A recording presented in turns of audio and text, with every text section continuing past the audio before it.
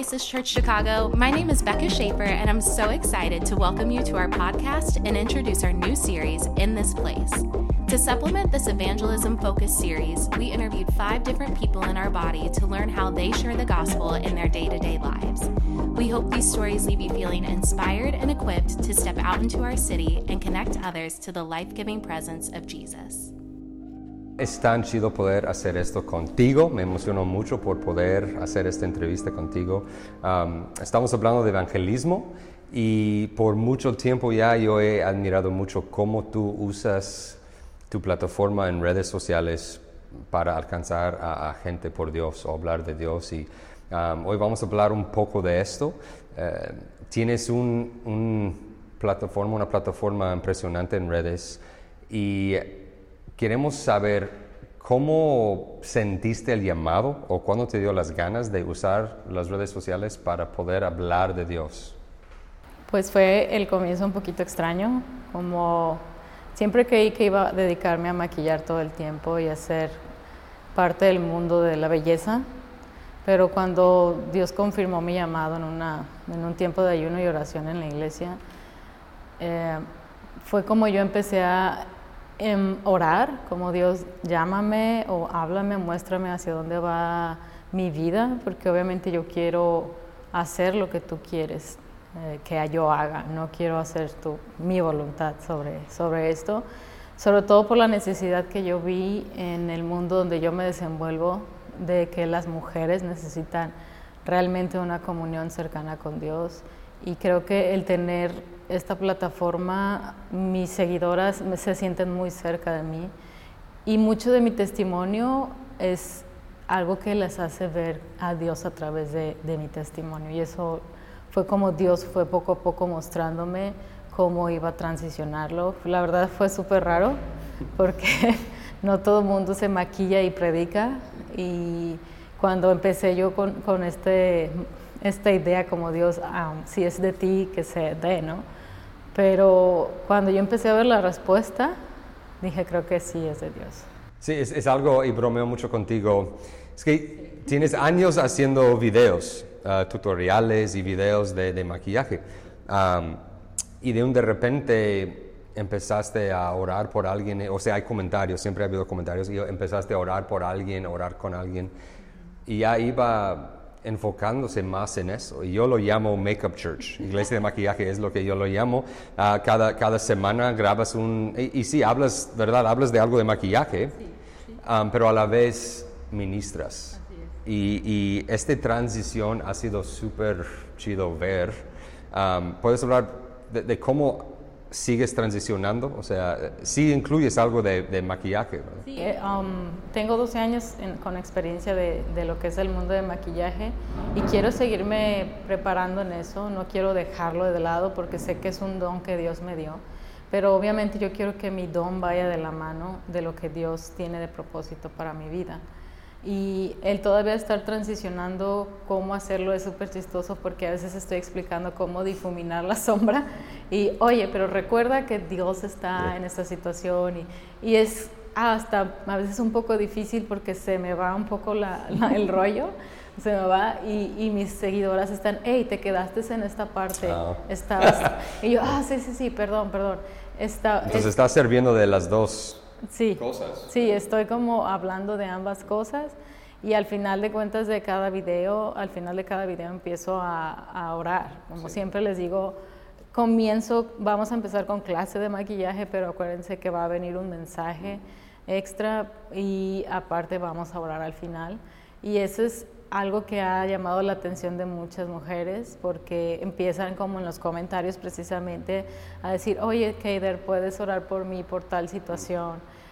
Y la verdad que el escuchar oraciones contestadas de parte de Dios es como, oh my God. ¿Cómo has visto respuestas de Dios o qué has visto como testimonio a través de tu iglesia de maquillaje? Pues sobre todo es cuando ellas se abren, cuando ves la vulnerabilidad de poder tocar los corazones, aún a través de una pantalla o de un celular o de algo que no estás persona con persona, y ver que sí hay una respuesta. Me tocó que una seguidora, el día que entró en la primera transmisión, y fue el primer video que hice, ella iba a quitarse la vida, se iba a suicidar.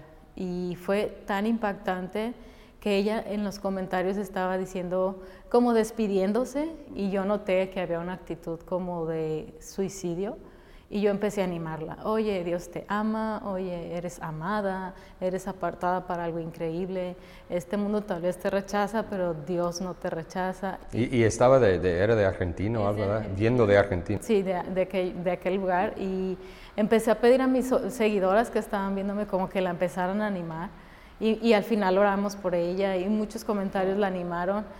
Y al día siguiente ella me escribe una carta y me dice, oye, yo ese día iba a quitarme la vida, estaba despidiéndome en tu video porque mi intención era quitarme la vida. Y eso fue como, oh my God, eso fue increíble. Sí.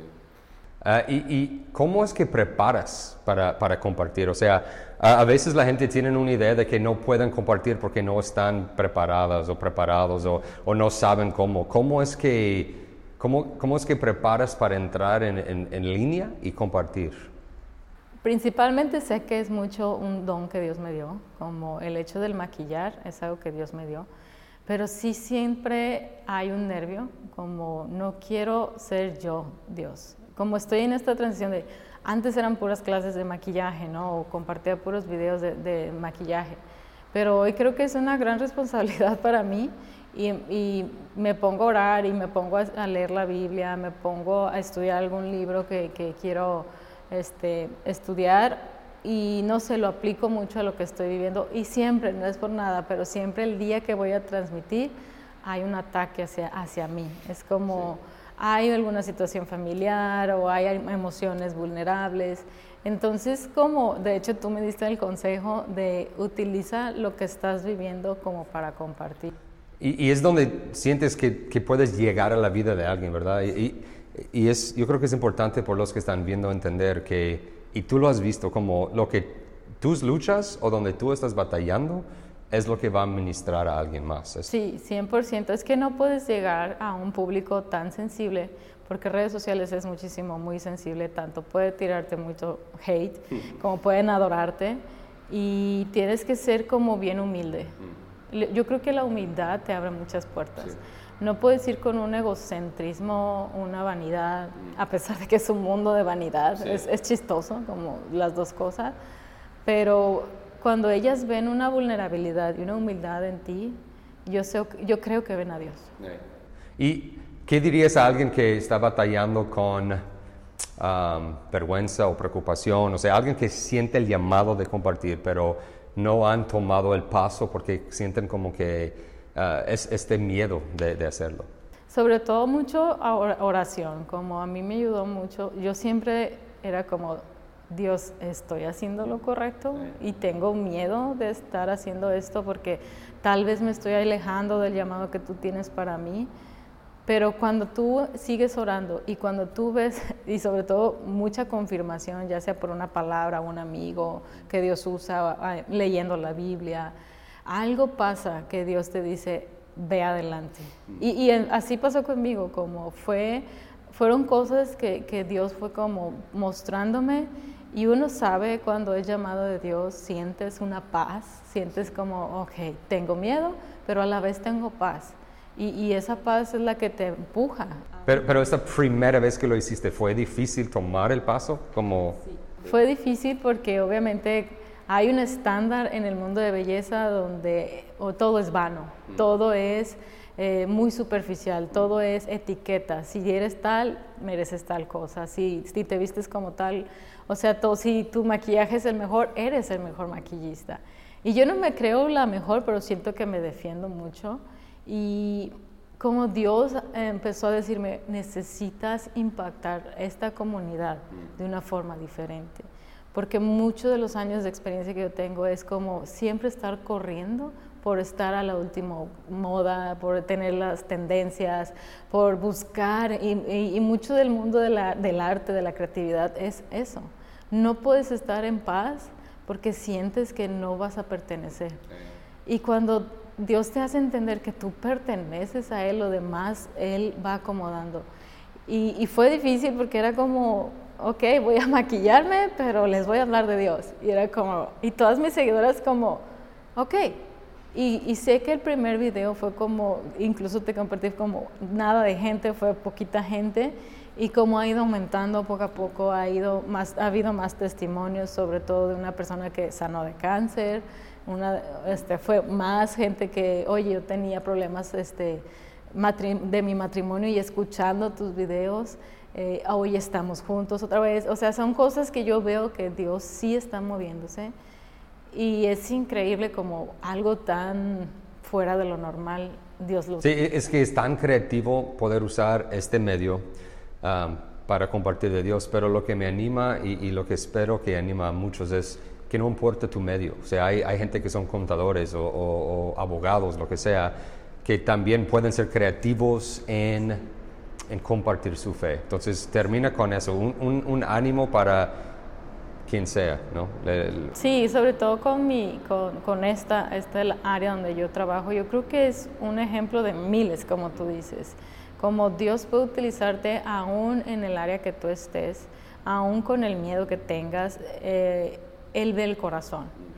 Dios siempre va a ver tu corazón. Y si tú estás con el corazón correcto con Él, Él te va a utilizar, Él te va a usar, Él va a usar los dones que Él mismo te dio, Él va a manifestarse, porque al final de cuentas se trata de Él. Todo lo que hacemos se trata de Él.